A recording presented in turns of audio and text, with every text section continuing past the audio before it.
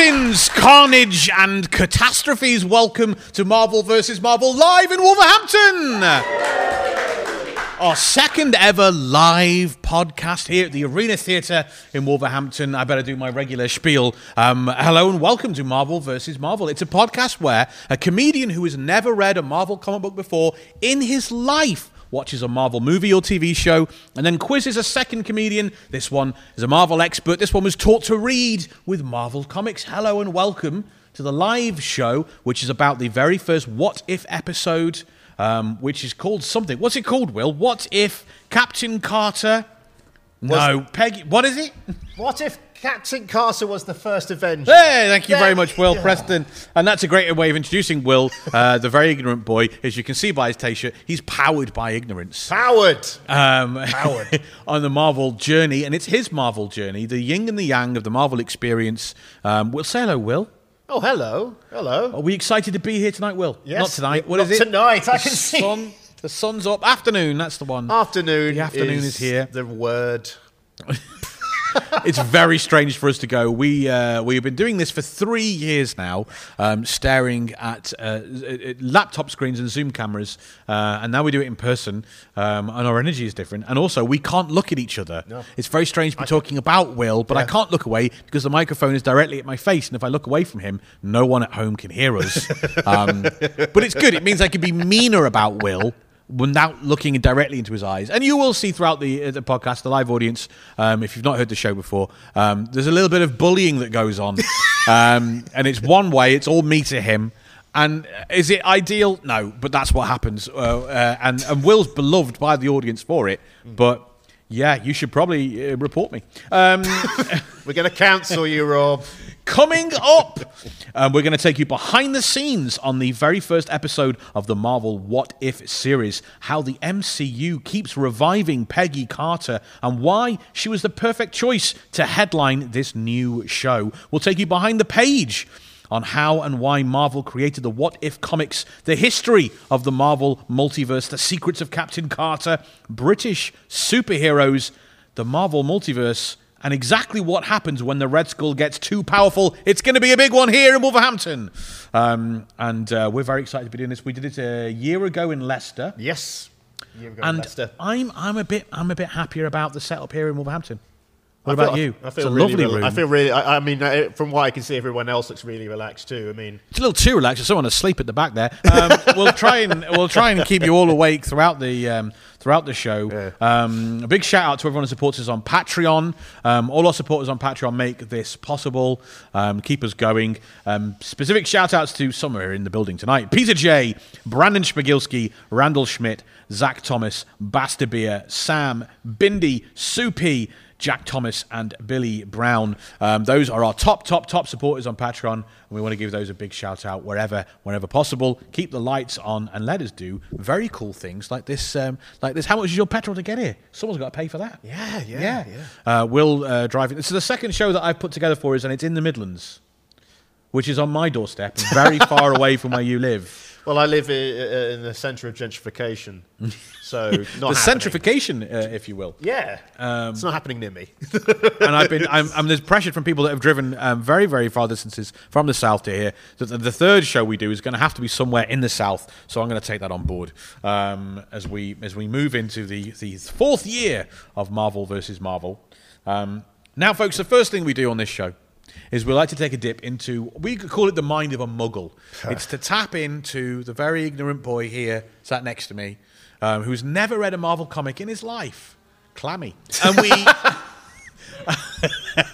I shaved yesterday. It's very smooth.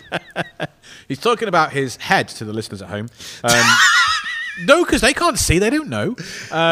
And we dive into the mind of a muggle to find out what someone who's never read a Marvel comic before, the ideas they would have formed about a project like this What If series, unlike Peggy Carter. So Will, you're our muggle. How did you feel when the What If series was announced? I think we talked about it a little bit on the show. Yeah, I was quite excited for it because I like alternate history and alternate stuff, and I knew with the whole multiverse thing with Marvel going on, I was like, ooh, we're going to see some mad stuff. Some mad stuff. Mad stuff. And you were like, whoa, slow down. What they'll probably do is they'll probably animate the whole thing. That's not what I said. I did not know it was animated. I remember thinking, how can they possibly do this series? Because I know from the What If comics, you take the major moments in Marvel and kind of spin out and do a whole other take on it. And I had no idea it would be animated, so I couldn't work out how on earth they do it with a live cast. It would be very, very, very, very expensive. I was up for anything. I mean, I heard it was going to be animated, and I just thought, look, it's going to be fun. It's just going to be a little bit of fun, a little bit of a tangent.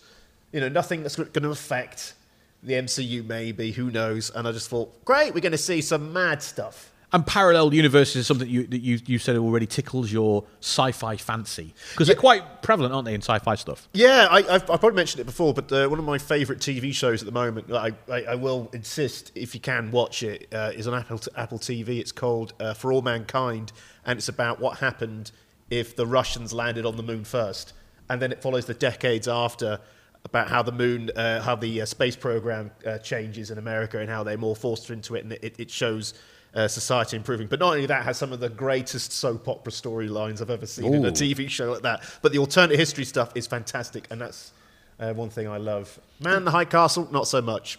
Yeah. There's a lot of things like Man in the High Castle, and who remembers Sliders? No, okay. Quantum Leap, but different. Starring the fat one from Stand By Me. No, that's who's in it. And also Indiana Jones' mate. They're both in it.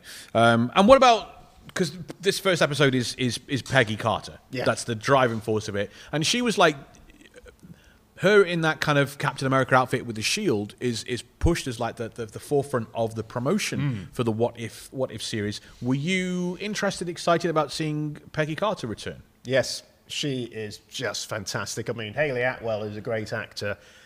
And God, the image of just seeing alternate Captain America, and it's just not Captain Britain, obviously, but it's a British Captain America and a woman. It's like, okay, you've got me on board. It's kind of, as a visual image, it's the perfect way of selling the What If series, isn't it? Yeah. It's the perfect way, because there's lots of other stuff that goes on in this series that I don't know if there's a visual that would show everybody how different this is going to be and what this possibly means. Whereas, like you say, you show a Captain America that is a British woman, and suddenly if you don't know what's going on in that story, but you've got a lot of questions, and it's like, yeah, it's the greatest kind of like visual representation of what we get, and the fact that it's more World War II, was that, more Marvel World War II, which we haven't seen since First Avenger. Nope. Was that appealing? Yes, very appealing. I'm a big fan of the Wolfenstein games, which deals with World War II and the occult and science fiction stuff, and I was like, great, we're going to see more of that. That's what I want. For the people in the audience who have never heard the show before, Will really likes video games.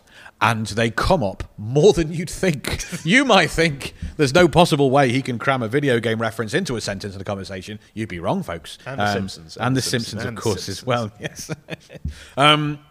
Okay. And then without having our little... I see I'm just, as ever, I am thrown by not having a laptop in front of me and us being able to go, okay, that's the end of that segment. We'll play a little bit of music and move on to the next. We haven't got that. No. And last year in Leicester, we had Dan the Banjo Man, who played our wonderful theme. He was with us in person, and he got to play the music. He's selfishly had a child, so can't be here for the performance this year. What a shame. Yeah. So instead, Will is going to do an impression of a banjo. Great. We now hand the show over to the man that goes diving through the rubbish bins, the trash cans, the dumpsters of Hollywood to dig up the dirt. Mr. Hollywood! We've asked him to stop doing that, and it keeps happening every show. Mr. Hollywood, who is going to take us behind the scenes on the making of this What If series and this What If episode, Mr. Hollywood, what can you tell us about Captain Carter and the first of the What If series? Well, I'll start off by telling you about the What If series. Originally inspired by The Twilight Zone, it's an anthology. We need to immediately stop you there. What What do you mean? What do you mean the What If series that is based on a series of comic books called What If about alternate realities? What do you mean it's based on the Twilight Zone? Well, it's originally inspired, isn't it? Inspired by a Twilight Zone. The TV series? Yeah. But it's based on a comic book series. Okay. Maybe the comic book series is inspired by the TV series. You can carry on, but I'm judging this fact. I'm not sure about this one. He does this every single time, and I still get my way.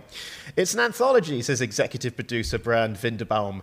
I did this last time. He's not German. I keep pronouncing his name as German. Sorry, Winderbaum. I keep going, Vinderbaum. Do it with an American accent. Winderbaum. Brad Winderbaum. That's it. Brad Winderbaum. The Watcher introduces us each week to these alternate storylines, each a kind of cautionary tale in the spirit of the Twilight Zone. We bounce around genres and tone. Some episodes will be dramatic, some will be tragic or comic. It's a great having an anthology series, and it was always going to be because it was based on a comic book series. It is a great way to do slightly different approaches. You're not tied into you're not saying we're doing a wholly comedic series. We can do one funny episode, one fun episode. We can do one, you don't want every single episode to end with the world ending and everyone dying, but you can do it, in one or two of them, can't you? Yeah, it gives you freedom to do the ridiculous. I think that's what I like about this kind of stuff. Kevin Feige said, "It is incredibly liberating. It is an amazing opportunity we have. Disney Plus has sent a wave of creativity through Marvel Studios in a really great way. That show, as I said, is going to focus on events you think you know everything about from the MCU, and when you change one thing here or there, how everything is different. So you will see primarily characters you've met before, but again, in entirely different ways." I remember there being some sort of cynicism about whether this is kind of think of a big company with an intellectual property. They're really milking that intellectual property, aren't they? We did a movie about this. What if we went back and did a whole other bit of content about that exact same story in a slight? I remember there's even some kind of cynicism about the way it would use and bring in different actors to play the famous roles when they can't afford Chris Hemsworth. But I think it worked out, really, didn't it? Oh, it did. I mean, in this one, you have someone playing Hugo Weaving's, obviously the Red Skull. Yeah. But they do a really good Hugo Weaving, and I'm just there going, yeah, that's fair. That's enough. That's good enough for me. And Hugo's probably busy not being in the Matrix movies. That's fair. So we had a few titles from season 1 to give you examples. What if the world lost its mightiest heroes? What if Ultron won? What if zombies? What if? What if zombies? That sounds like the marketing department of every video game I've ever played. Just put zombies in next time. Maybe we could make them Nazi zombies. That'd be a bit of fun. God, yeah, they do love Nazis and zombies, don't they? Yeah. Nazis, zombies, and bears. Oh my! During development of the series, Bradley and the writers realised that Captain Carter stood out from the other characters in the series and decided to continue her story after this episode by revisiting her in one last episode of each future season. Oh, so in season 2, Captain Carter's going to be in. Hello, Will. Yes, hello. I was waiting for you to finish the sentence. I think I hadn't I? You sort of drifted pretty off. sure I'd finished my sentence. You sounded like me. In series 2, Captain Carter is going to be there, isn't she, yes, Will? She's confirmed to be there. I'm glad we did this. All fans of very tall, muscular women are very happy. Okay. That was me. Good. Okay. We don't workshop every sentence, folks. Some slip through. That's okay. Talking about the importance of Captain Carter, executive producer Brad Winderbaum. Brad Winderbaum. No, that's what I'm allowed to do. We realised, I think, early on in development, as we were starting to get the scripts and starting to look at the arc of this series, that there were going to be a character that bubbled up and became more important. Not more important than the rest, but had a strong relationship with the Watcher, who is really our driving force behind the series, and that's Captain Carter. We realised as soon as developing the second season that Captain Carter was going to be the character we would revisit in every season and continue that adventure. Obviously, we're telling a story on a giant multiversal canvas, so you never really know who's going to pop up where and when. It's very much an anthology, but there's always opportunity for fun connections to be made. It does, I'd hate to go back to the cynicism of exploiting and milking an intellectual property, but yeah, the idea that you can just make a much cheaper kind of animated version of the movie, getting all these cheaper actors to play the roles, these producers must have been salivating at the thought of returning to that thing and going, yeah, look, we can just do like 5 different endings to Endgame with a cheaper cast. We can charge. I mean, I'm sure there was a lot of creative spark behind it as well. Oh, absolutely. Yeah, sure. Yeah. Writer A.C. Bradley originally planned a Captain America-based episode in which Steve Rogers fell from the Hydra train and became a brainwashed assassin instead of happening to Bucky Barnes as seen in the films. Rogers would have become Captain Hydra and take over the leadership of Hydra, with the Red Skull joining forces with Carter, Barnes, and Howard Stark to stop Rogers. Is that concept more interesting than this concept? I don't know. That sounds mad. In terms of interesting, okay, I prefer this concept, but this concept is mad. To me, it is. Yeah, I don't know. What if a character was a Nazi? I think I've seen an awful lot of that in alternate history stuff. What if Nazis? What if Nazi zombies? But it might just simply be because the Peggy, as we'll talk about, the Peggy Carter character seemed to really leap out of that first movie. People really connected with her.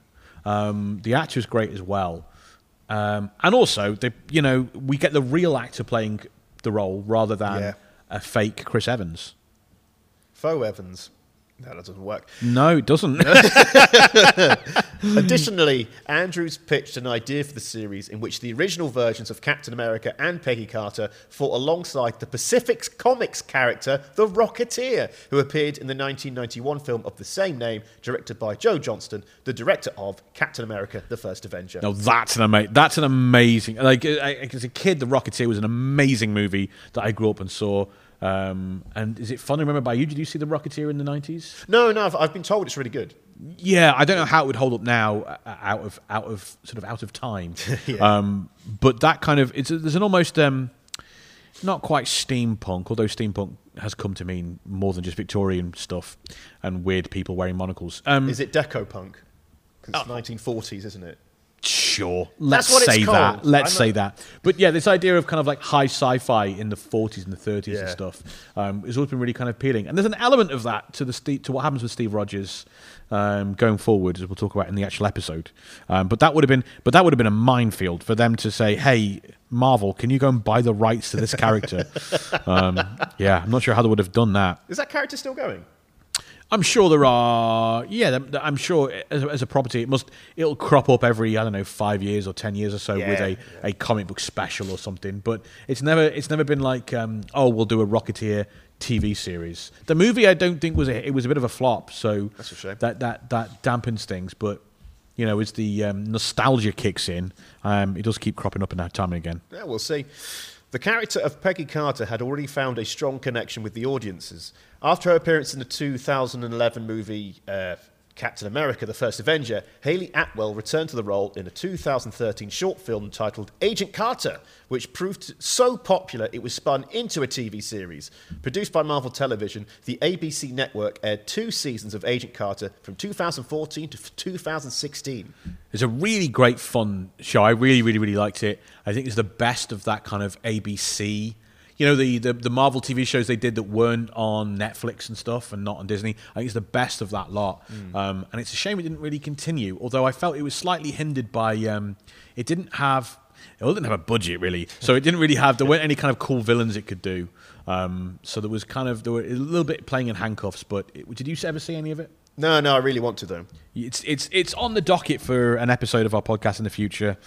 And it settles in nicely, kind of. There's not a lot of other Marvel stuff going on, so they get to kind of expand on what might have happened after the Second World War in the MCU. Quite interesting. Very good. Bradley was tasked with finding a single point in The First Avenger that could be changed to result in Peggy taking the serum instead of Rogers, and settled on the moment where Professor Erskine asks Peggy to wait in the viewing booth while Rogers undergoes the super soldier procedure. Instead, in this episode, Peggy's decision to ignore Professor Erskine results in a separate timeline. That's the key, isn't it, of these what-if stories, finding that one moment where things could go in a different way. I love that. They always pin it down to one moment, and it's never like a series of moments, different factors or anything. Yeah, definitely in the What If comics, it was always stronger, especially in the second volume, I guess, or the first volume, where those things happen. And then as time went on, I have to found that they brought the What If concept back, and the writing got quite lazy. And it started to just be, we were no longer finding a single moment that could have gone differently. It was just, what if a mad thing happened with Wolverine? Talking about the importance of the decision, Bradley said, "We feel like they're marrying our stories. So when it came to our first episode, Peggy Carter, it wasn't so much about how she got the super soldier serum, but what story we wanted to tell. I wanted to tell a story about a woman who stays in the room. What happens when a woman stays in the room? Well, the world changes. What happens when Peggy Carter shows her worth? Well, you guys will see what happens on 11th of August, 2021. Well, there's a press release at the end there, didn't it? Yeah, you kept that in. That was interesting. I kept the press release bit in just to show authenticity. Will, have you all seen Anchorman, where it's apparent that Ron Burgundy will read whatever is in front of him? Yeah.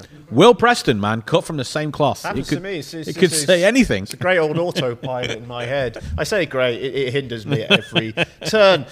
Bradley was a fan of Peggy before working on the series, including her appearance in the MCU one-shot short film and the Agent Carter television series. Bradley chose to include the one-shot character John Flynn in the episode. Flynn takes on the role filled by Tommy Lee Jones's character, Chester Phillips in The First Avenger, and serves as an antagonist due to his sexist nature, which contrasts with the respect that Phillips showed Carter in the film. Episode writer A.C. Bradley was also the head writer for the first series of What If, penning 5 of the 9 episodes and serving as executive producer. Bradley had previously written for the DC Comics superhero series Arrow, as well as Guillermo del Toro's Tales of Arcadia series on Netflix. Have you seen Tales of Arcadia? I have not. I've not seen that much Guillermo del Toro's TV series. No, neither have I. I saw... have you seen Pinocchio? Nope. Oh, is it good? Pinocchio on Netflix. It's really dark, and I don't know. I think it's for mature audiences. It's really good though. It's really, how all fairy tales have this really dark, horrible origin. It's kind of spun out of that. Did you see any of Arrow? No, never saw the DC Comics series, and everyone said they're really good. Did they? Here we go. I'm just asking. Did they? Did they really? Arrow's. I don't know. Arrow is like the OC. It's a teen show. I mean, the second series is pretty good. Deathstroke, the Terminator's in it, and that one's good. Ooh, but it's all a bit, I don't know. If you like that guy being topless, it's the show for you. If you're mildly intimidated by a guy with that kind of body, I don't know, seek therapy. The Flash is really good. Supergirl is really good. Legends of Tomorrow is wonderful from the second series onwards, when they stop trying to be a superhero show and just be absolutely wacky and do Bollywood episodes and musicals, and it's brilliant. Yeah. That sounds good. I don't know if I'll get around to seeing Pinocchio at some point. Guillermo del Toro's one, because You don't know if you're going to get around to it. He can be depressing. You got a lot on, have you? No, got too much. Yeah, on. if you like Pan's Labyrinth, you'll like it. Oh, Pan's Labyrinth was great, but I felt so depressed at the end. Was it at a time period in your life when you were actually depressed, Will? Because we've discovered this. There are sometimes you watch a movie and you don't like it, and then the next day you'll say, I think I was just in a really bad mood. Yeah, I was in university, so it probably was my depression. Talking about A.C. Bradley's involvement, Brad Winderbaum said, I'm still doing it. Bradley had come in to pitch for Captain Marvel movies, which didn't work out due to some other obligations, and producer Jonathan Schwartz recommended her for the What If series. We brought her in, and she understood what he wanted to do immediately. She came back and pitched this emotional, character-focused version of the Captain Carter story. Actor Hayley Atwell gave an interview about Peggy Carter in 2019 where she said, I love playing her because she has a strong sense of self and she's unshakable in her moral compass and her own integrity. That's something I think Peggy shares with Steve Rogers even before he becomes Captain America. That moral compass is the thing that really connects them. I love Peggy's ability to focus on her strengths rather than her weaknesses and not to be intimidated by the challenges that are presented to her. Speaking about the episode of the What If series, Atwell said, "It's a beautiful aesthetic. They've matched a lot of my vocal performance to the animation, so you see a lot of my characters' emotional reactions in the animation.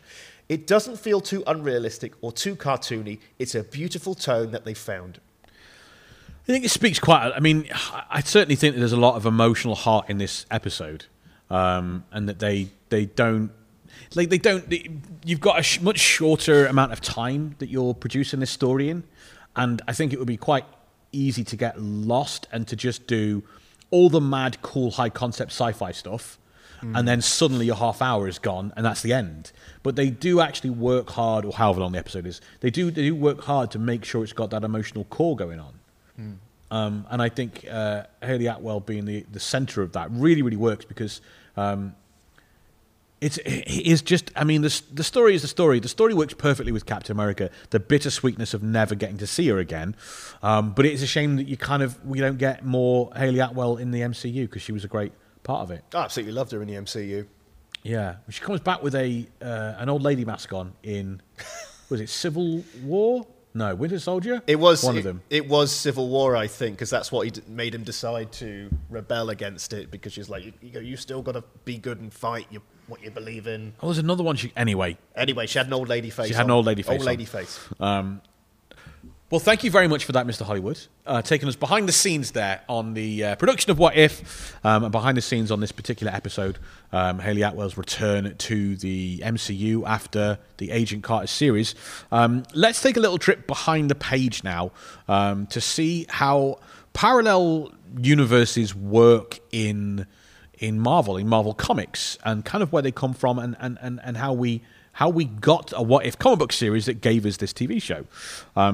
We perhaps do need to first define what a parallel world means and consists of in the Marvel universe, because it's quite nebulous, it's quite like ethereal. There's not like a hard and fast rule of it. But if we look at things like Thor going to Asgard, and Muspelheim and that kind of stuff, if we look at Ghost Rider going down to Hell and back to Earth, those are like different realms. You might even want to call them different dimensions, but they're not alternate universes.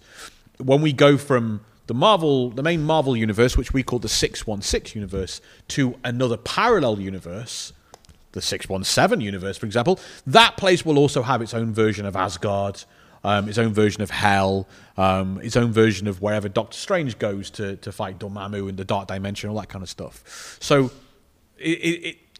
they are. I'd like to see it as the Marvel universe. All these universes have like dimensional layers and levels to them, and they're repeated in every parallel universe you'll go to across the multiverse. I was thinking about that the other day when you explained it to me, and all I could picture was just sandwich.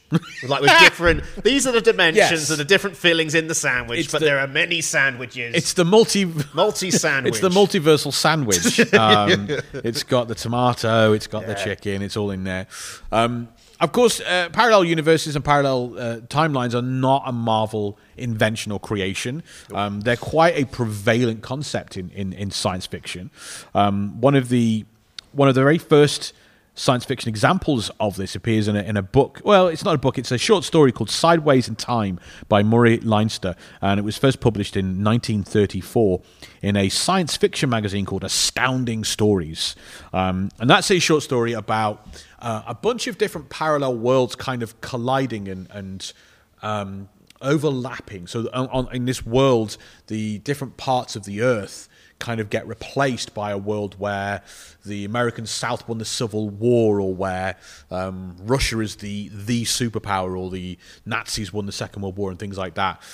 So that's like one of the first very famous examples, and it's quite for the very first example, one of the very, very first examples of parallel universes in science fiction, it throws like 100 of them at the wall at the same time, and they're all overlapping. It isn't just a guy going to another world and then coming back or anything. It's pretty full on. And Sideways in Time had this kind of enormous influence on science fiction. Maybe the most famous and respected science fiction author of all time, Isaac Asimov, said of this short story, "It always made me conscious of the ifs in history. And this showed up not only in my science fiction, but in my serious books on history as well." That's really telling. That's Isaac Asimov when he's talking about parallel universes, talking about the ifs in history. And that's the distillation of what If as a series is, as a comic book and as this TV series. Finding that point in history and simply thinking, what if? What could have happened? And once this idea was introduced in science fiction, like the audiences and the writers and the creators latched onto it and wouldn't let go. And it would repeat itself again and again. Speaking of the Twilight Zone, which Will claims inspired this TV series. Mr. Hollywood claims. Okay. 1963 saw one of perhaps the most famous examples of this kind of parallel universe being depicted in an episode of the Twilight Zone called The Parallel, where an astronaut is kind of orbiting the Earth or doing an experiment, and then he comes back to Earth, and his world is slightly different. The picket fence around his house wasn't there when he left. His wife is slightly... like all these little differences that just unnerve him. And that very great... if you've ever seen the Twilight Zone, the old original Twilight Zone, it's really good. They can do things where they are just so unnerving in a pedestrian, domestic kind of way. Like, what if you woke up and suddenly your child looked a little bit different than when you went to sleep, or your wife's hair has changed and she doesn't know what you're talking about, and all that kind of stuff. And a very famous episode of Star Trek, 1967, Mirror, Mirror, which is an episode where there's a transporter malfunction and Captain Kirk goes to an Enterprise in a different universe where everyone is evil. Like, there's not really like a point in history where things slightly change. No, it's just in this world, everyone is evil. I've seen that episode. It's fantastic. It's a really, really fun episode, yeah. And that's a very, very... and they end up calling that parallel universe the Mirror universe, after the back kind of like Mirror Mirror being the name of the series. And when we're talking about parallel worlds in comic books, we really need to touch on DC Comics because they were the first to do it. So DC Comics have been publishing its own superheroes since the 1930s. Characters called the Flash and Green Lantern, things like that. But by the 60s, they ditched a lot of those older characters and rebooted them, often using the same name. So the 40s characters like Green Lantern and the Flash were replaced by modern 1960s characters, also called the Green Lantern and the Flash, who had slightly different powers, completely different names, completely different costumes, and backstories. And DC did this with no real explanation. There was not like... no mention of what happened to the previous guy called the Flash. No mention of what happened to all of his friends and relatives, and is he still around, and why is the new guy coming along called Green Lantern? What happened to the other guy with completely different hair and a cape and stuff? And it wasn't until 1961, writer Gardner Fox and artist Carmine Infantino created a story called The Flash of Two Worlds, which is where the modern 1960s version of the Flash, Barry Allen, crosses over and lands on another world where he meets the original Flash, a guy called Jay Garrick from the 1930s. And this was the very first example of the beginning of a multiverse. DC Comics used this to establish that, okay, we ditched all these characters from the 30s and we never told you what happened to them. My bad. They all live on this other planet called Earth 2. And that's where all those characters carry on having their lives and their adventures. And all the characters you're currently reading about in the 60s, that takes place on something called Earth 1. And this is the beginning of the very first multiverse in comic books, and certainly in superhero comic books. It'd be another 7 years until Marvel introduced its first parallel world. 1968 in an Avengers annual, Kang the Conqueror, who has just kind of made big strides in television movies over here. When I say over here, I mean the year 2023. Kang the Conqueror travels back in time to a fixed point in the Avengers history and alters something, changes the past a little bit. One of the big things he does is use his slave ray, which he only uses twice. It can make anyone his slave. Why doesn't he use it all the time? It's never addressed. But Kang uses it to go back in time and enslave the Avengers at a very early point in their history. And when he does that, it creates a split-off timeline, a separate parallel universe where the Avengers are all evil and they all work for Kang, and he pits his evil Avengers against the regular universe 616 Marvel Marvel Avengers. And that's kind of the first time that happens. That universe, it's not like it becomes a regular... In DC Comics, they establish Earth 1 and Earth 2, and they have lots of crossovers, lots of different adventures. The heroes all meet up and stuff. It doesn't really play that way in Marvel Comics. They introduce a parallel universe, and that's kind of the end of that story. Maybe it comes back once in the future, but they're kind of done with it.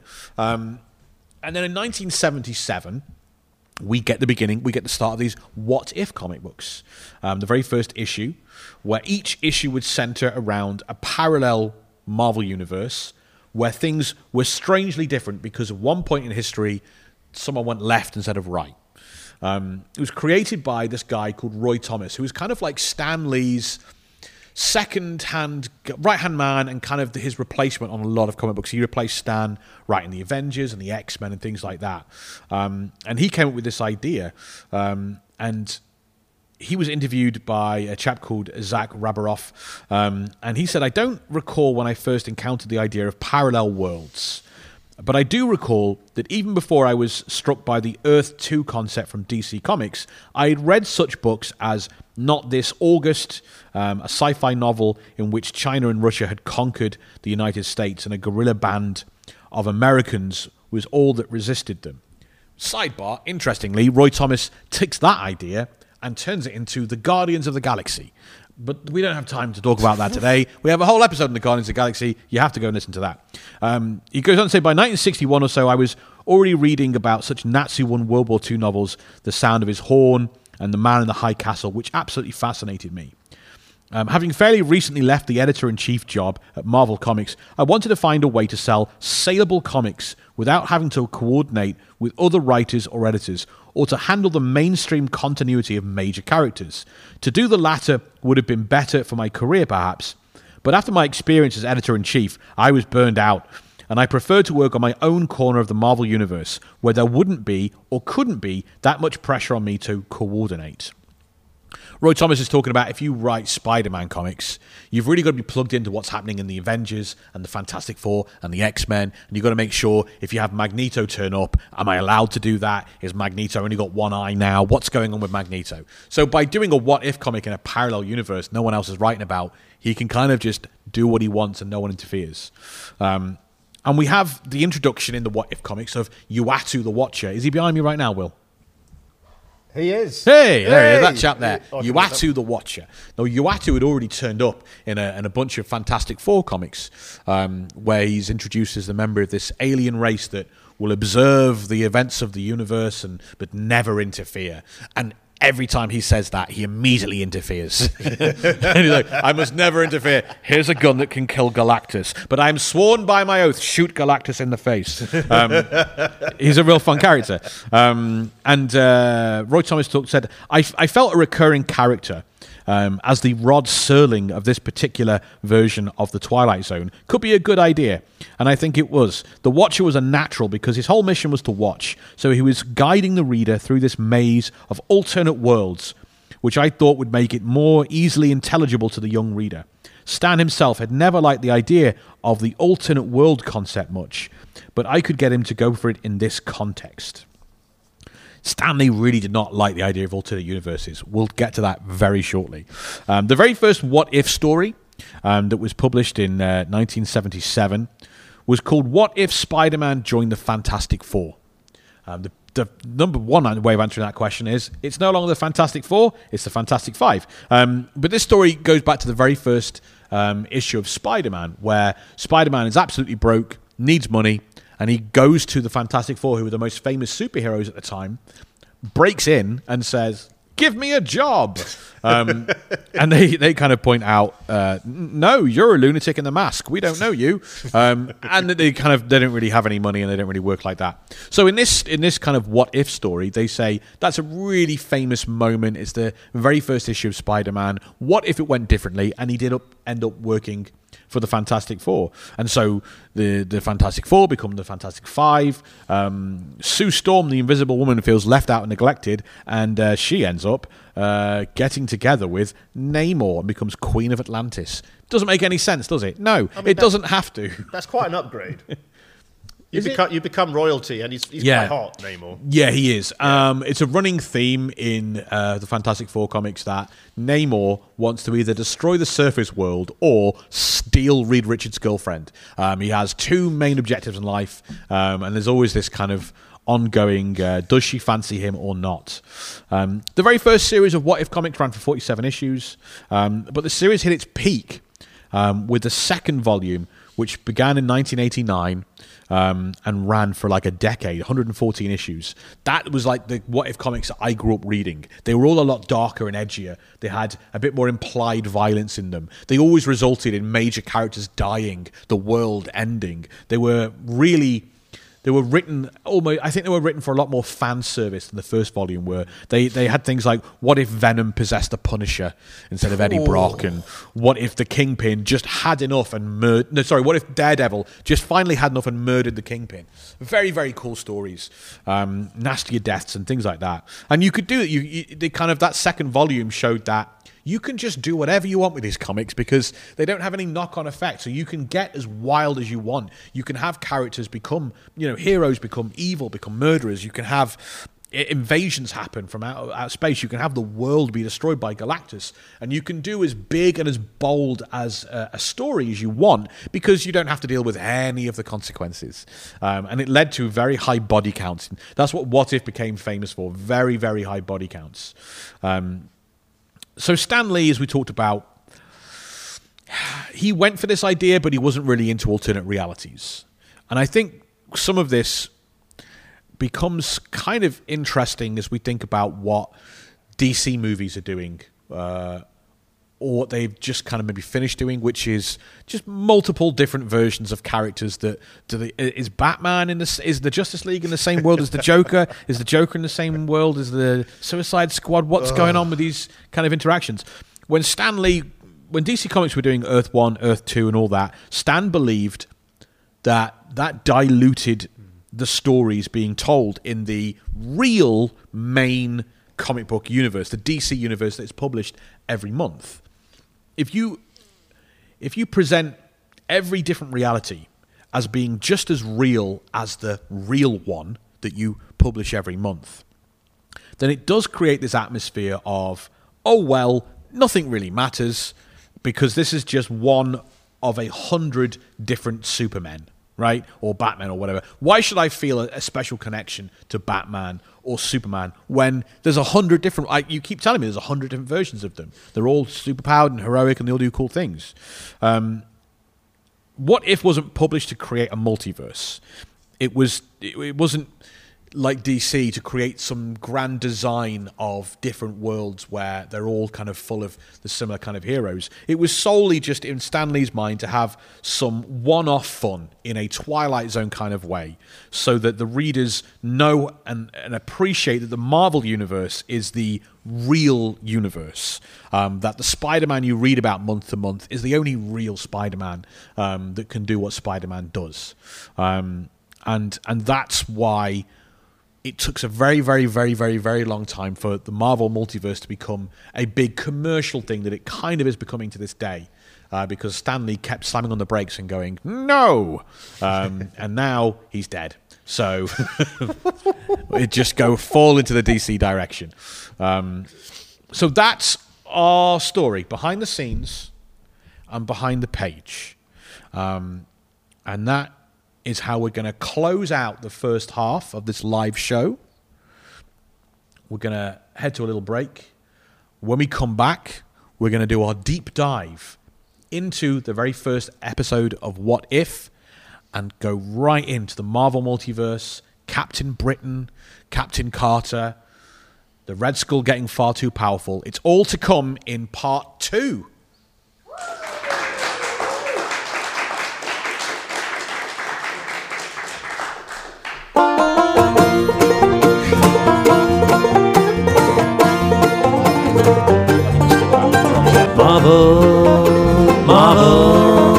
Marvel versus Marvel. Welcome back to Marvel vs. Marvel, the live podcast in Wolverhampton! We did an able job in the first section of the show in giving you the context and the history behind parallel universes, the Marvel Multiverse, Peggy Carter, the production of the What If series. We had Mr. Hollywood, whether we wanted him or not. He was yelling his name at us. And we're about to hand the show over to Will Preston. It might make you nervous, but he's been doing this a lot. He's, 3 years. He knows how to handle a show. Where we're going to deep dive the first episode. We're going to pull it apart, and we're going to dive into the history and the trivia that kind of led to and inspired what you see in this series. Before we do it, we do want to give that big shout out. Peter J, Brandon Schmigilski, Randall Schmidt, Zach Thomas, Basta Beer, Sam, Bindi, Sue P, Jack Thomas, Billy Brown.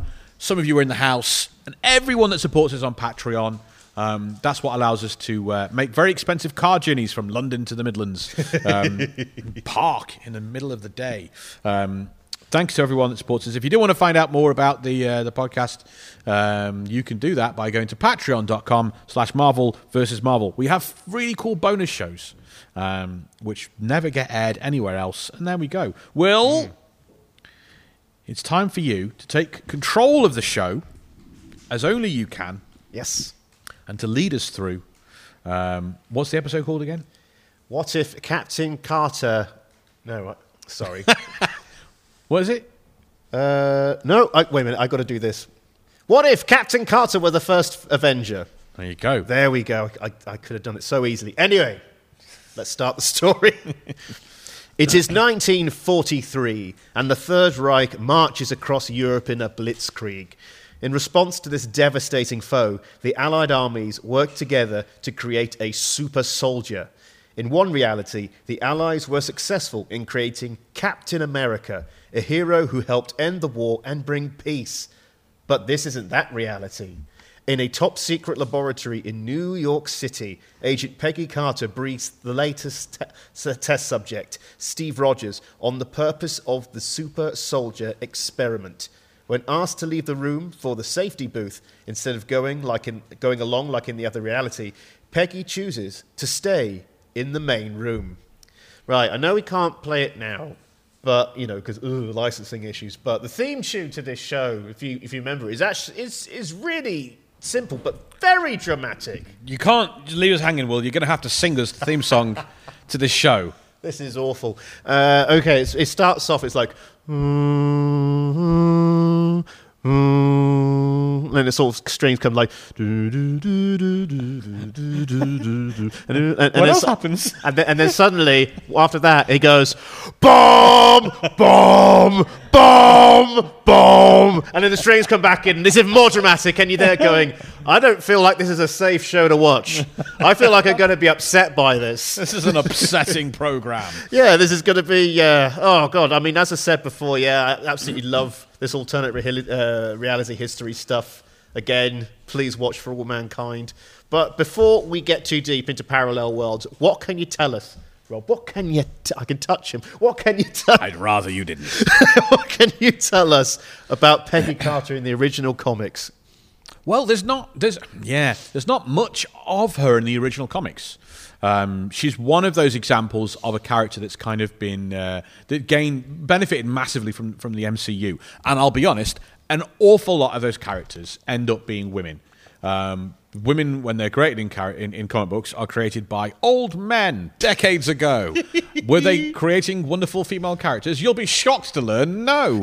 And, we saw it a lot. We did a big episode on Daredevil and talked about the Karen Page character in the Netflix Disney Daredevil series is wonderful compared to the kind of not terribly well written character that appears in the comic books.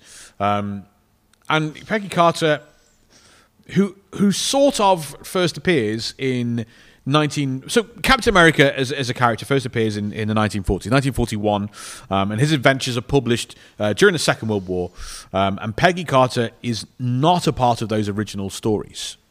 She's not a part of Cap's supporting cast like Bucky.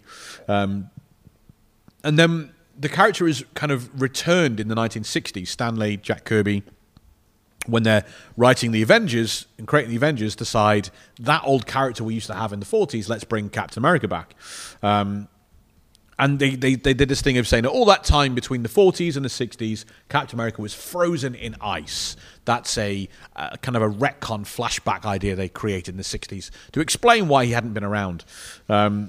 And in the 60s, there's a story all about one of Captain America's wartime love interests. It's a daring leader of a cell of the French resistance fighters. We see her charging at gunfire. She's very, very badass. But she's completely unnamed. That's how sexist the comics were in the 60s. There was a whole issue introducing a very cool female character, but they never bothered to give her a name. Some of it is because she's meant to be a spy, so her real name is obscured and things like that. She and Cap have a love affair. And then she's caught in a bomb blast, gets amnesia, and is sent home with no memory of Captain America. It's a very Stan Lee soap opera romance kind of deal. Stan Lee loves amnesia. There's nothing Stan Lee loves more than getting two star-crossed lovers together into a passionate relationship, and then one of them gets amnesia, and it all has to end, and isn't it tragic? He loves that stuff. He loves amnesia more than he loves, what was it again? Transistors. Should have left it there. He loves amnesia more than he loves, what was it? Oh, God. So, that character is later retconned into having the name Peggy Carter. So, in the 60s, Cap starts to work with a very badass S.H.I.E.L.D. agent called Agent 13. And we learn that her name is Sharon Carter. And when Cap meets her family, he learns that her older sister, Peggy, was this nameless French resistance spy that he worked with in the 1940s. And it is Sharon Carter that in the comic books is Captain America's major love interest. Because... So we'll briefly touch upon a sliding timescale.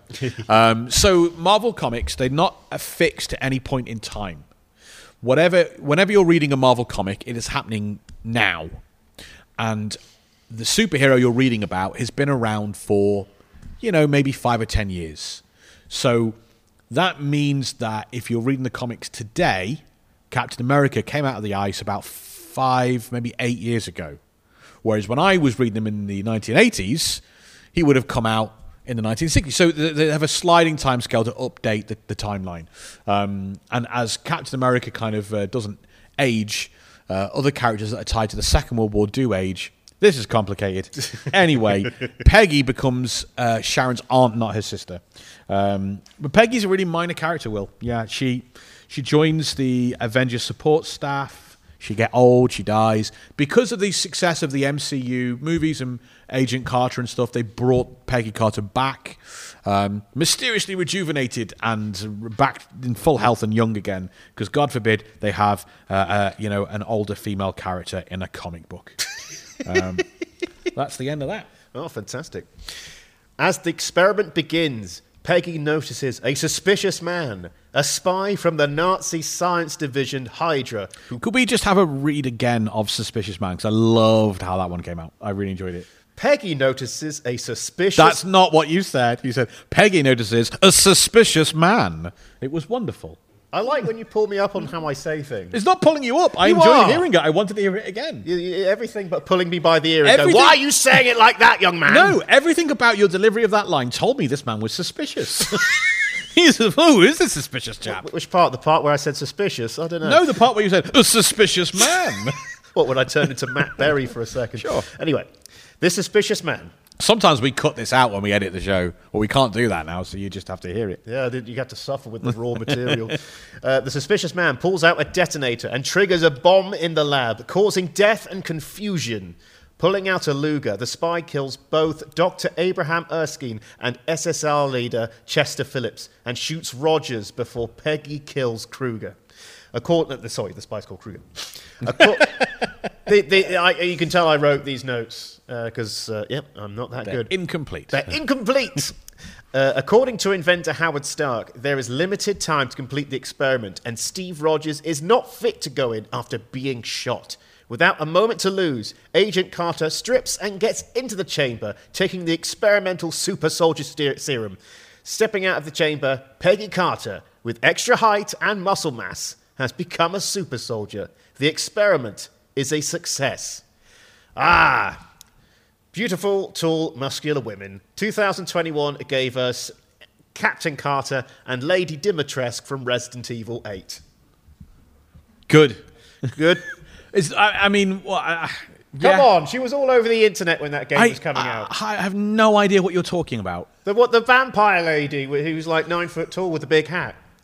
With a big hat? Well, that wasn't the only big thing she had, but there are children in the audience. Why do vampires need big hats? Okay, I take your word for it. She's tied from the sun! I have no idea what you're talking about. I'm pleased. I haven't played a video game in 30 years. I'm pleased. Good. Maybe that's why you're not as happy as me. I'm much happier than you. Carry on with your notes. Going back to this, I love getting away from the muscular women you're obsessed with. They chase me. Some of the focus. There are people in the room. I know. It's not just you and me at home. Talking about the appearance of the show, I really loved the cell shaded animation that we have here. It looks 3D, but it looks animated at the same time. It reminded me, though, some of the animation reminded me of the old Max Fleischer Superman cartoons, which were done in the 40s. Did you get that vibe? Yeah, ever so slight kind of rotoscoping, which is how the Fleischer cartoons were done. If you ever get a chance, the Max Fleischer 1940s Superman cartoons are incredible. They're not quite perhaps as appealing as a modern cartoon is, but they look wonderful. They're really important in the history of Superman. They're the first time Superman ever flew. Superman couldn't fly until these cartoons came along and went, leaping, that sounds silly, and they just had the character kind of fly and stuff. They're really interesting, and they're they're created at a time before the supervillain exists. So you get a chance to see like what is this most powerful man in the world? What does he do when there's no supervillains? He just punches robots and mad scientists and fights the odd slumlord. It's pretty cool. Excellent. So in the comics, is there a world like this where Steve Rogers doesn't get the super soldier serum and just becomes regular old person? Regular old person. The most prominent I could think of. It's not a what if comic, but it is a Marvel alternate reality. 2006, there was a series called Bullet Points by J. Michael Straczynski, who was the creator of Babylon 5 and wrote a lot of other wonderful... as soon as I said Babylon 5, I gravitated towards you two guys up there. Because I'll be honest, if anyone in the world looks like they're like Babylon 5, it's the pair of you. Babylon 5 creator J. Michael Straczynski. Stop picking on the audience. No, I just think that's a genuine observation. And in this, in the regular kind of Marvel universe, we know that Dr. Erskine is gunned down by a German spy right after creating Captain America, takes the secrets of the super soldier serum to the grave so there can only be one super soldier, and it is Captain America. In Bullet Points, Erskine is gunned down before it happens. So we don't get a super soldier. We don't get a Peggy Carter. We get nothing. Steve Rogers holds Erskine in his hands, in his arms until he dies, and there's no super soldier, and we get a very different world. Another casualty, along with Professor Erskine, is a young private in the military police, Benjamin Parker, who is Uncle Ben, and he is gunned down by the same assassin. And so we get this very strange world where Peter Parker grows up without a moral figure guiding him. No Uncle Ben, just Aunt May. And he grows up to become a disaffected, troublemaking, school-skipping punk. Will loves it whenever characters are described as being punks, which happens to any character that doesn't go to school. So Peter Parker decides to sneak out of a field trip, ends up on a deserted government base, goes joyriding, steals a Jeep. The Jeep breaks down. Then he's caught up in a gamma bomb explosion, and Peter Parker becomes the Hulk. Aunt May recognizes the Hulk is Peter Parker, has a heart attack, and dies. And then, blaming himself for the gamma bomb and Peter Parker's condition, Bruce Banner begins to obsessively researching methods for curing young Peter Parker. During one of his experiments, he's bitten by a radioactive spider, and Bruce Banner becomes Spider-Man, but a big monstrous spider creature who gets killed. So yes, bullet points. That's a world where Steve Rogers does not get to become Captain America. Very cheerful. A lot of these stories end with horrible things happening. Back to this one. Despite the success of the experiment, SSR leader John Flynn denounces the experiment as a failure as he was promised a super soldier but ended up with a girl. Flynn further reprimands Peggy for her rash decision, saying that women aren't soldiers. Working out her frustration at the gym at a very impressive level, Peggy talks with Steve Rogers, who is rehabilitating after his gunshot wound. The two talk about their troubles and doubts and start to bond. Meanwhile, in Tonsberg, Norway, Johann Schmidt, otherwise known as the Red Skull, leads a team of Nazi soldiers to uncover the Tesseract, a powerful artifact that can manipulate space. Schmidt plans to use the Tesseract to win the war. Steve Rogers here in the scene makes a cheeky aside about how Peggy could be even more unlucky and be forced to wear a crazy costume on a USO tour. I love these little self-aware lines to alternate realities. Yeah, a little nod and a wink. Little nod and a wink. It reminds me when I read that Superman comic Red Sun, and it was full of that, where he lands in the USSR instead of the USA, and there's constantly lines like, that Lois Lane is nice. Maybe in another timeline or world we would have been closer. And it's like... Yeah, I'll be honest, that's one of my least favourite things about that. I mean, that's just really... Yeah, it's really kind of hackneyed in that. Really... I mean, don't get me wrong, it's worth reading, but there were moments like that. I thought it was good, and I liked it, and that's what's important. I think what comes across for me about in this, just reading, hearing you... recount how kind of awful John Flynn is towards Peggy Carter. Yeah. There was kind of... it kind of leaves you this impression of the first Avenger movie of... You get like how... what's his name? The actor that plays the guy. Tommy Lee Jones. That's the guy. Tommy Lee Jones's character really was kind of like... almost completely separate from the army. He was on his own. He was a real rebel. His assistant is, he's a high-ranking female agent. And you kind of, I think it really does give you the sense that under any other kind of general, Peggy Carter is not going to get used the way she is and promoted the way she is, and Steve Rogers is not going to get used and chosen as the subject. I don't quite know how it achieved that, but it really made me think, oh yeah, that character was kind of like an outlier in the MCU. It really made... I would have loved to have seen him pop up, but with someone else doing an impression of Tommy Lee Jones. Would you? Well, Josh Brolin did a great one in Men in Black 3. Okay, back to the story then. Sorry, should I have laughed more at that? No, it was... Well, laugh differently. We'll edit that one in. Okay, that's fine. Yeah, we're definitely editing this show. Discussing Hydra acquiring the Tesseract, John Flynn refuses to send anyone to stop Schmidt. Talking to Peggy at a bar, Howard Stark presents her the costume the super soldier was going to wear on the USO tour, modified for her, as well as a shield made entirely of vibranium. Later, Agent Carter, in her new uniform, uses her shield to single-handedly take down a Hydra convoy and retrieve the Tesseract, as well as capturing Hydra scientist Arnim Zola. Seeing Peggy gleefully beat up a load of Nazis was perfect in this scene. Especially her taking down that one tough guy after he made those sexist comments. It was just like...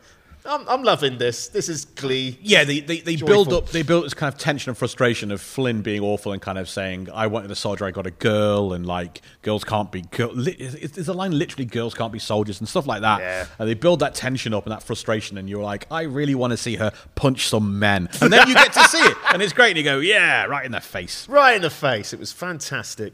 So does Peggy Carter ever become Captain Carter in the comic books, or was this entirely created for this? It's not entirely created for this. It's a very strange road to get there. Ooh, because Captain Carter is originally a video game character. What?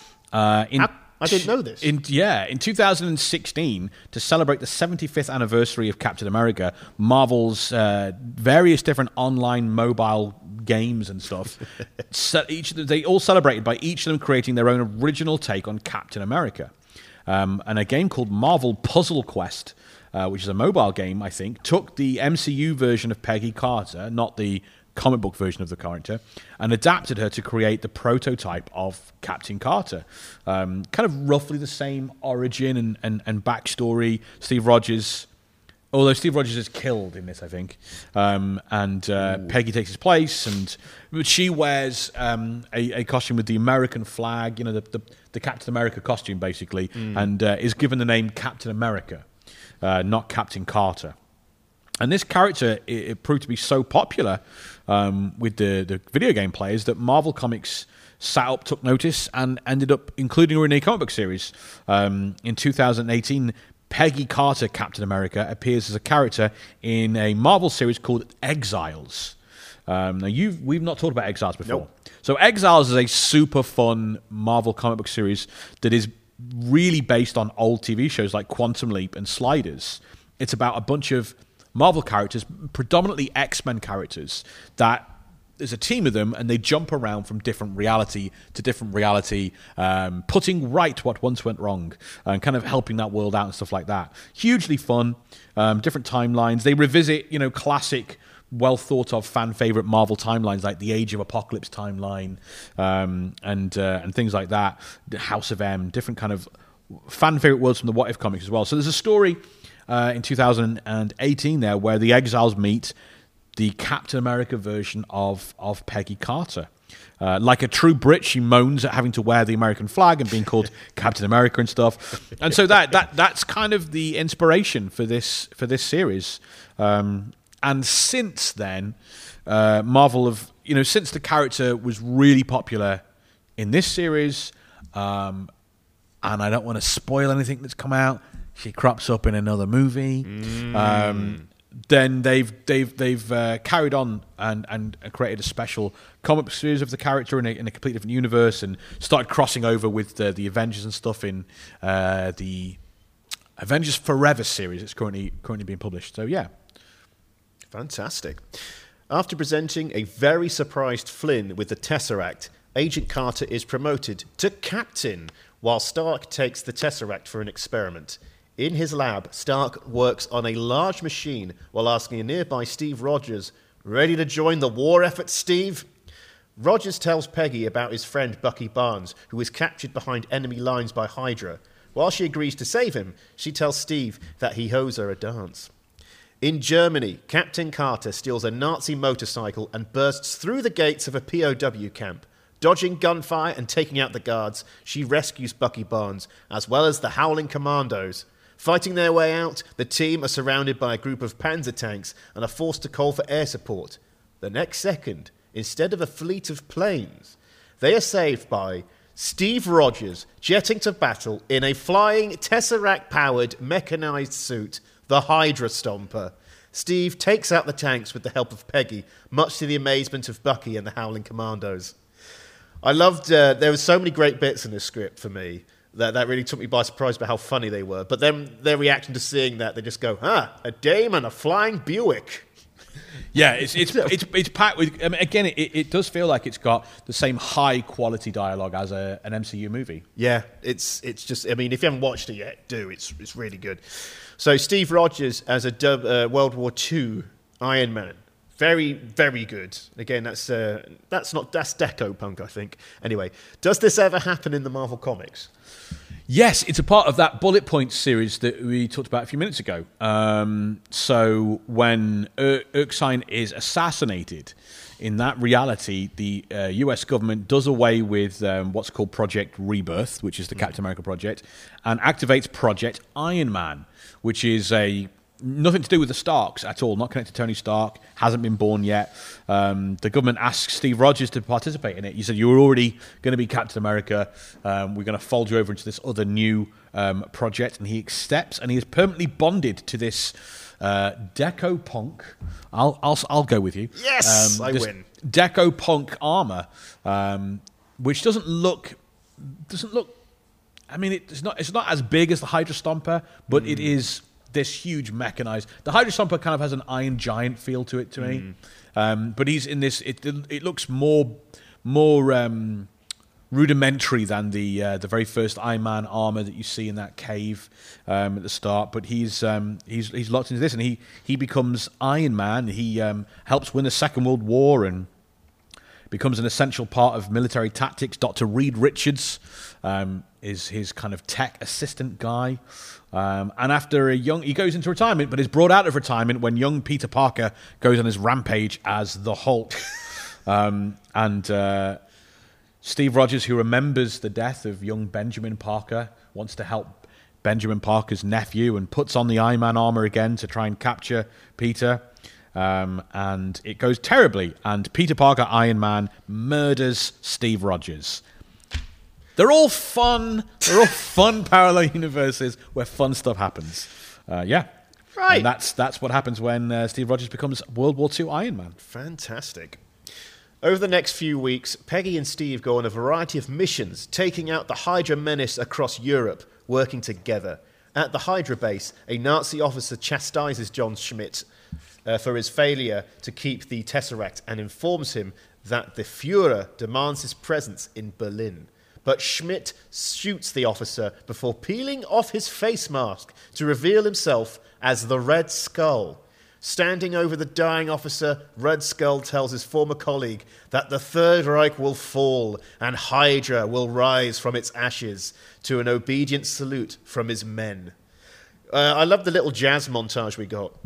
We have this little montage of them basically doing all their missions to hot jazz music, and it just worked. I mean, as much as I enjoyed Captain America, the First Avenger, this montage made me want to see this film as well, if this was a proper full-length film. Yes. Upon rewatching this, I realised how lazy the Hydra salute is. It's that? No, it's that, isn't it? It's that. Oh, it's that? Yeah, it's that. They just took the Nazi salute and just did, we'll do two of them. Let's just sit there. You go. I can't be bothered. I'm not going to spend ages workshopping this. I always thought it was that. Where have I been? Where have I been? That? No, that's the Hydra salute. That's the Hydra salute. Yeah. Okay. Yeah. That's not problematic. That's fine. No, that's fine. We're all good. We're twice as bad as the Nazis. We do two salutes. Lazy Hydra. Does the Red Skull feature in any of the What If comics? Yeah, quite a lot of the Captain America ones. There's a great two-parter that I read as a kid, a great What If two-part story.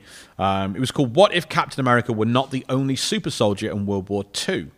In this reality, Erskine kind of doesn't get killed, lives on, runs the proper super soldier program, and starts creating an entire platoon of super soldiers. So Steve Rogers joins Nick Fury and all the Howling Commandos as super soldiers.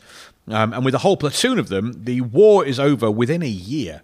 Cap kind of personally captures Hitler and arrests him to stand trial and stuff. But on their voyage back to America, a U-boat sinks the ship, and all of the super soldiers and all the people on board drown. And Steve Rogers is the only survivor, as all hands are lost.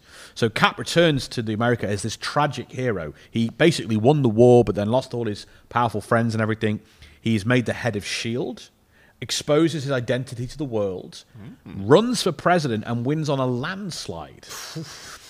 Serves multiple terms as President Steve Rogers, and then Cap, as president, starts distributing the super soldier serum to the general public, creating the best and brightest American citizens. Although Cap's administration says that because of a genetic quirk, the super soldier serum only works on white people. So Cap presides over a new segregation of the masses. Protesters are arrested by super soldier police force, thrown into internment camps. President Rogers uses the super soldiers to suppress any attempts to create other superhumans. The Fantastic Four's rocket ship is shot out of the sky before they can go up into space and get cosmic rays and become superheroes. Bruce Banner's locked in prison, doesn't create the Hulk and things. And then the body of the real Captain America is found frozen in ice in the ocean, and the President of the United States is revealed to actually be the Red Skull, who pulled off a masterful switch back in the 1940s. One of the best what-if stories I read as a kid. It was wonderful. That whole thing about the super soldier serum only works on white people was delivered so hauntingly, but like, we're working to fix it. We're working to fix it. Anytime now, we'll fix it. And you just, even as a kid, you went, I don't believe you. Great. Wow. Good old Red Skull. I was thinking then for a second, this is the what if where Captain America's just a big fascist. No. You had me there. Bonding over some drinks, which have no effect on her, Peggy tells Steve how much her life changed since taking the serum. As Steve puts himself down as just some skinny guy in a big metal suit, Peggy blurts out her feelings for Rogers, and the two lean into a kiss before being interrupted by Stark and Barnes. Later, Captain Carter is joined by Steve Rogers, Bucky Barnes, and Howling Commandos as they sneak onto a Hydra train.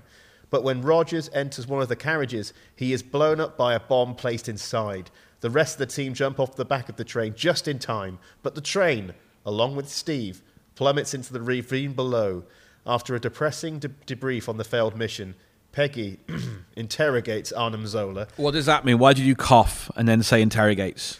It was a nice little edit where they go, I'll have a word with him, and it's like a second later, yes, he confessed everything. She tortured him. It's fine, you're not on trial here. I know there's a microphone in your face, but you can say Peggy Carter tortured Armin Zola. He's a Nazi. You can't really torture a Nazi. They don't have rights. It's fine. True. And gets all the information on Hydra's mission and assembles a team to infiltrate Schmidt's headquarters. I thought what was interesting there is from Mr. Hollywood's section earlier, talked about how one of the original concepts was that Steve Rogers gets blown out of the train on the ravine and ends up becoming the Winter Soldier. And they kind of kept that in. He does get blown up and captured here. Yeah. Also, even though they're essentially cramming an entire film into 30 minutes, like they spent enough time on the important and emotional bits like this as well. I think they've really figured the key bits into if they were to turn this into a film and go, let's put this into 30 minutes, we can do it. Yeah, I think like we sort of said earlier, they could have just done all the high concept bits and then the show would have been over. But they really they took the time to put the emotional beats in. I loved it. Also, they called it Operation Where Eagles Dare. I spotted that reference to the film. Man, that movie, I rewatched it a couple of years ago. It is one of the, for action stunts, it's one of the best. It's just such a great film. It's such a good film. Oh, it's good. Apart from the fact that they're not putting German accents on when they're disguised as Germans. Oh, who cares? And one of the characters is called Johann Schmidt in it as well. Just FYI. I did not know that. Yeah, one of the fake German. I know there's lots of fake Germans in it. I just can't think who it is now. Anyway, I'll continue. Yeah. Under the cover of darkness, Captain Carter vaults the wall of Schmidt's castle, fighting the guards on the other side, before letting Bucky and the Howling Commandos, along with Howard Stark, through. Inside his lab, intending for Hydra to continue in Nazi Germany's place after its collapse, Red Skull uses his machinery to activate the Tesseract, opening a portal. Within seconds, gargantuan tentacles begin emerging from the portal. Bursting into the lab, Peggy and Stark are shocked to see one of the tentacles lift up Red Skull and crush him to death. Yay! Yay! Nazi Kill guy. the Nazis. So tentacles emerging from a Nazi portal. Nazis, H.P. Lovecraft. You know, there's a link there somewhere. Oh, yeah. No, he was white supremacist, wasn't he? Yeah, he was. Yeah. I don't make the rules. In the Marvel Comics, though, had the Red Skull ever had access to the Tesseract like this? Yes, and it's horrifying. So in the comic books, the Tesseract is known as the Cosmic Cube. It's not connected to the Infinity Gauntlet. It's not one of the Infinity Stones or gems. It's a completely separate artifact of power created by AIM, and it has reality warping powers. It is on par in terms of what it can do to reality as the Infinity Gauntlet. The Cosmic Cube was invented first and is the first of that kind of thing. It's really a dangerous, full-on kind of artifact in the Marvel Universe. And the Red Skull's been kind of obsessed with it and tied to it for most of his kind of existence as a character. In the 90s, he somehow, through a convoluted means, is able to... He was trapped inside the cube, and then he's out, and he's kind of internalized the power of the Cosmic Cube. So the Red Skull, this horrific Nazi dude, has the ability to warp reality. Oof. It's written by Mark Waid in the Captain America series in the 90s. And what it really shows is that earlier in that decade, we had the Infinity Gauntlet story, and we saw what happens when Thanos has the Infinity Gauntlet and wants to get to his objective of murdering half the universe. And Thanos is clinical with it. He snaps his fingers, and half the universe of life is gone. And Mark Waid shows us in this story that like what a Nazi would do, what the Red Skull would do with infinite power is a lot more, because he enjoys the suffering and the pain to put people through. So we see he summons these dragons that burn Washington to the ground, and we see, we don't quite know, but Nazis riding dragons through cities, enslaving people and burning people kind of at their whim. Cap watches as on the steps of Capitol Hill, the Avengers, the Fantastic Four, Spider-Man, all his friends are crucified and left to die. Red Skull warps Sharon Carter's mind until she hates Captain America and starts to try to kill him multiple times, again and again. The Skull wants to rule over the strong, not the weak.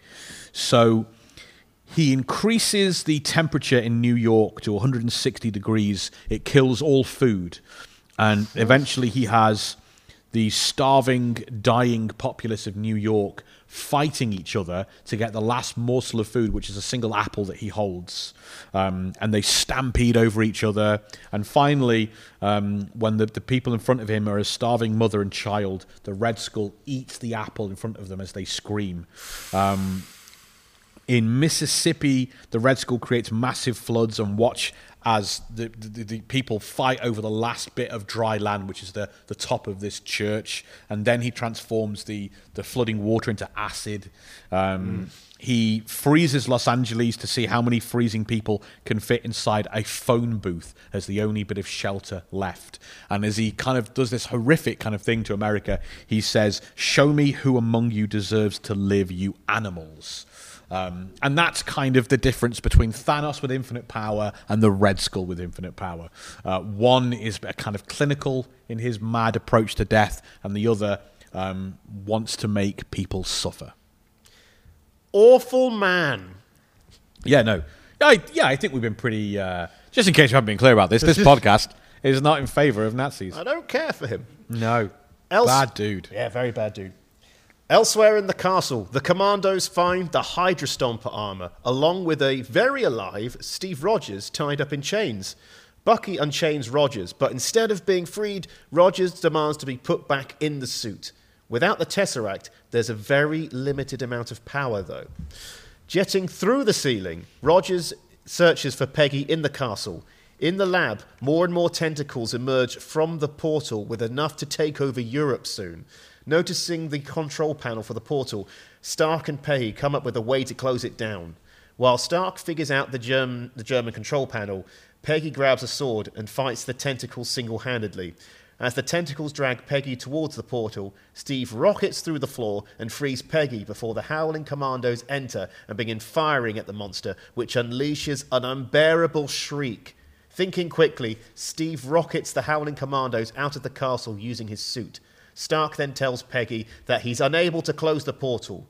With no other choice left, Peggy attempts to push the monster back through. Steve jets in to help, but the suit runs out of power and becomes immobile. Steve watches helplessly as his love battles the monster and disappears through the portal as it shuts down, exploding the lab equipment, leaving only the Tesseract. Again, so much emotional weight in this story that they've managed to put in. Marvel's got to break your heart. I got some friends that a friend who has heard there's quite a heart-pulling moment or two in the latest Spider-Man movie, and so won't watch it. And I said, well, you know, you can't be a Spider-Man fan if you aren't ready for your heart to be repeatedly broken. Yeah. And a friend of mine's little kids saw some of the movies and said I didn't like it because it was sad. Marvel breaks your heart. I mean, it just has to. And that's how you enjoy the moments where things go well and people succeed and triumph. Emotional damage has to be done. Yep, absolutely. So we've got a British hero replacing Captain America. Are there any British superheroes in Marvel Comics? Yes, we'll talk about the very first one. Is a character called Union Jack. Very cool. Sounds a little odd. A very cool costume design. Union Jack introduced in the 1970s in a comic book called The Invaders. The Invaders, despite being written in the 70s, was about adventures taking place in the 1940s. It's about all the superheroes that helped Captain America and Bucky fight the Second World War. And the invaders discover an old retired hero called James Montgomery Falsworth, a retired country squire in England, who fought during World War I as Union Jack, a government operative and an adventurer. No superpowers to speak of, just a knife. And he joins the invaders to fight in the Second World War. The team based their headquarters out of his mansion, his country estate in England. But Union Jack then gets his legs crushed by a vampire. We've all been there. What? And then the vampire bites his daughter Jacqueline, who naturally goes to get a blood transfusion from a robot called the Human Torch. Not that one, a different one that's a robot. I have to stop And you then there. Jacqueline gains super speed powers from the combination of robot blood and vampire blood. Yes, Will, you had a question. I What would you have did. a question about? No. It's just that when you said he got his legs crushed by a van, I thought you were saying legs crushed by a van, and then you said vampire, and I don't know which is better. No, that's how the vampire crushed her legs. He got his van, he ran her over. They call him the vampire. So the daughter Jacqueline gains super speed powers and joins the invaders as a British hero called Spitfire. That's 1976. Or was it early in 70? Yeah, around 76. And then the most prominent British superhero is Captain Britain, who is kind of introduced in 1976 as well, in Captain Britain Weekly, which was an exclusive Marvel Comics publication for the UK. They had their own separate branch at the time called Marvel UK. So it wasn't published in America. Americans never saw this character until much later on. Created by Chris Claremont of X-Men fame and Herb Trimpe. And this is a character who he's got a convoluted. So he's rich family. Is also a research scientist. Terrorists try and destroy the research facility, and this guy Brian Braddock runs off to get help. Crashes a motorbike in what are they called? The standing stones in this country, very famous. Stonehenge. Crashes his bike right near Stonehenge, and then Merlin appears to him and gives him the choice between the Amulet of Right or the Sword of Might. Brian Braddock chooses the Amulet of Right and is transformed into Captain Britain, and has many adventures as a superhero. Crosses over and meets Spider-Man and the American heroes and stuff. In the 1980s, a legendary British writer called Alan Moore would take over Captain Britain stories and kind of first start to make his name with superheroes. And this is where we're first introduced to the concept of the Marvel Multiverse for the very first time. Alan Moore introduced a whole bunch of really amazing sci-fi concept in his Captain Britain series. I highly recommend you check it out. And Captain Britain travels to a very dark parallel world where a tyrannical prime minister has taken over the UK and kind of turned all government forces against anyone with powers, anyone that looks different, anyone that might be a mutant or a witch or a wizard or anything like that. We also meet a terrifying creature called the Fury, which is like the Terminator before the Terminator. It's an unthinking, unstoppable robotic force that its only job is to murder superhumans, and it can survive the end of a universe, and it will just simply travel on to the next one and start murdering superhumans all over again. Genuinely creeped me out and worried me as a kid when I read it in the 80s. And it's later revealed in the same series that Brian Braddock, Captain Britain, is only one of a much larger interdimensional army of mystical protectors called the Captain Britain Corps. Created by Merlin, every Earth in the Marvel Comics multiverse has its own Captain Britain, who is expected to defend that version of Britain, uphold all its kind of local laws and all that kind of stuff, and together they collectively look after the entire multiverse. This is the series that first introduces the idea of our main Marvel universe being called the 616 universe or Earth, and that's a designation that's kind of carried on to this day, and it's how everyone copied it ever since then. So this story with Captain Britain creates the Marvel multiverse, gives us the terms Earth 616, and differentiates us, and it also kind of introduces the idea of it's the first use of a much copied idea, the Council of idea.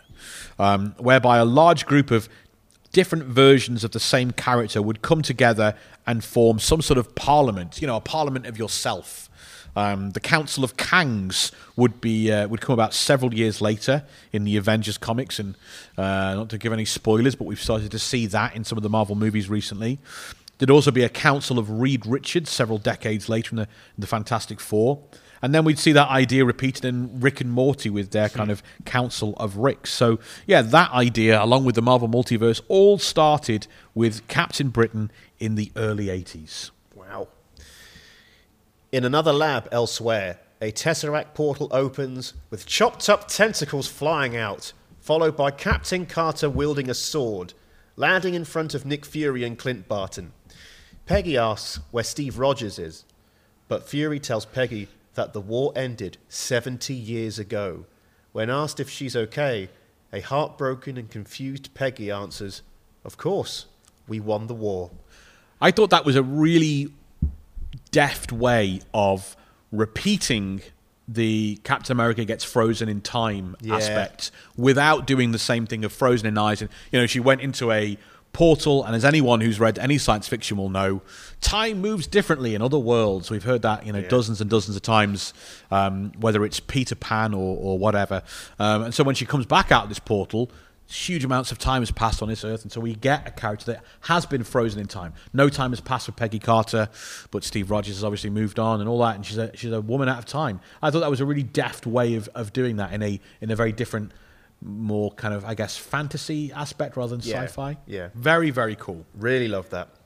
And that brings to a close this episode of What If. Will, I'd love to know your favourite piece of trivia from this episode that you've learned today. Well, what have we got? Being on Muggle. Well, for what have we got that I liked? The Captain Carter video game Origins. Obviously, that's a game I wouldn't have played. Puzzle Quest. Puzzle Quest on a mobile phone. No thanks. Sounds like homework to me. Sounds weird. That was good. Peter Parker becomes the Hulk. Bruce Banner becomes Spider-Man. That was good. Union Jack and Captain Britain. That was good. But I think my favourite piece was Red Skull destroys America. Very dark. Yeah. Eating an apple in front of a starving child is just boo hiss. Yeah.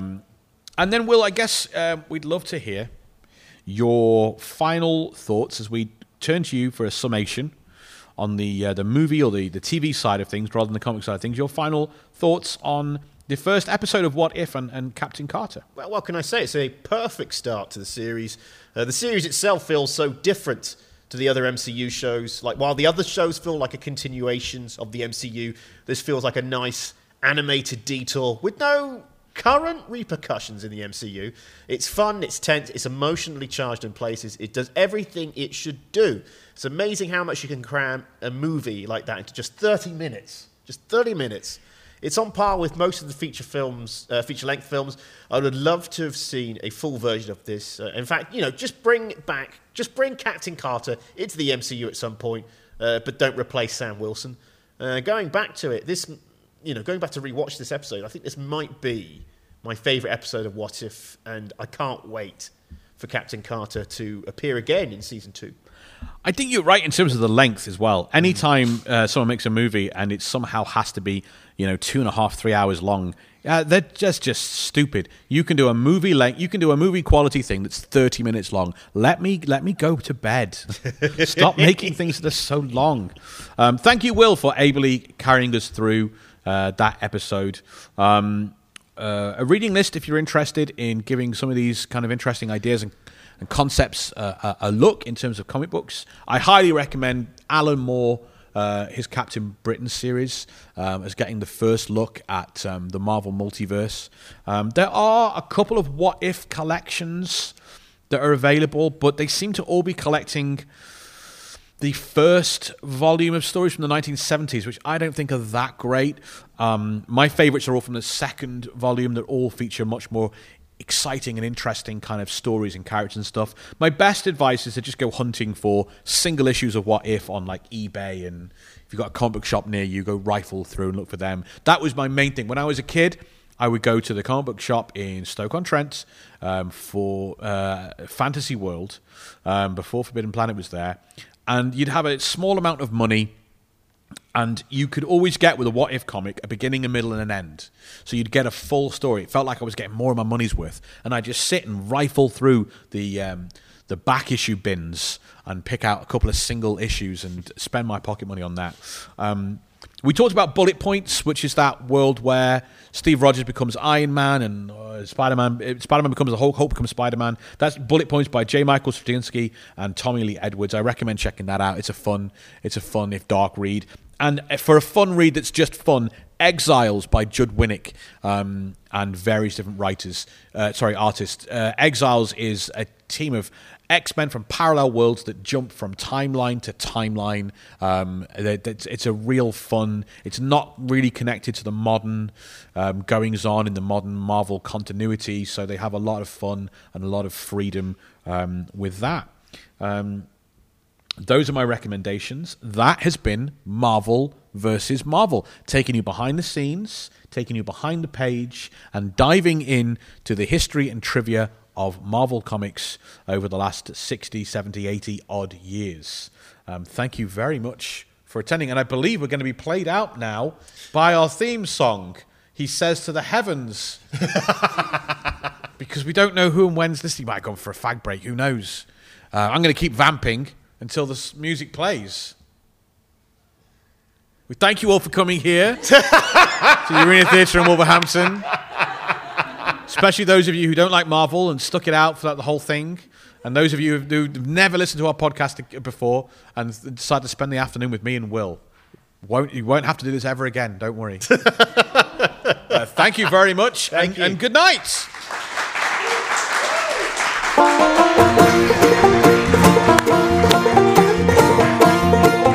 Thank you.